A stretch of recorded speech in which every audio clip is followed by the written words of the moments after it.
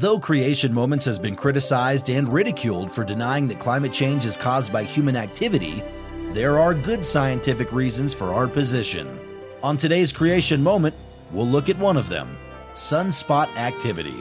And now our Creation Moments host, Paul Taylor. Climate change denier is a derogatory term used against those who are skeptical about changes in global climate having been caused by human industrial activity. The term is, however, used to imply that such skeptics deliberately deny obvious facts about changes in climate. This is not so.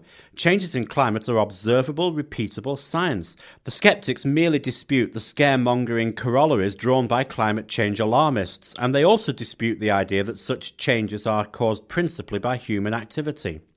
But if there are changes in climate, and they're not caused by human activity, then what are they caused by?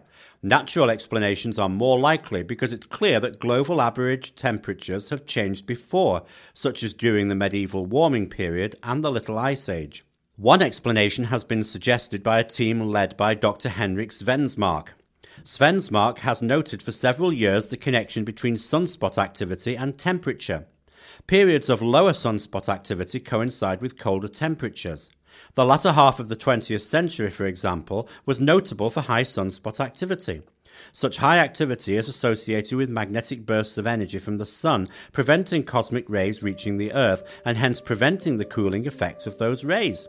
Climate change, like evolution, has become a mythology of our time. All such issues should be examined using the solid starting points of Scripture on which to base all our scientific interpretations. If you enjoyed today's broadcast, you'll be able to read thousands of radio transcriptions in our best-selling book series, Letting God Create Your Day. To find out more, visit us at creationmoments.com or call 1-800-42-BIBLE.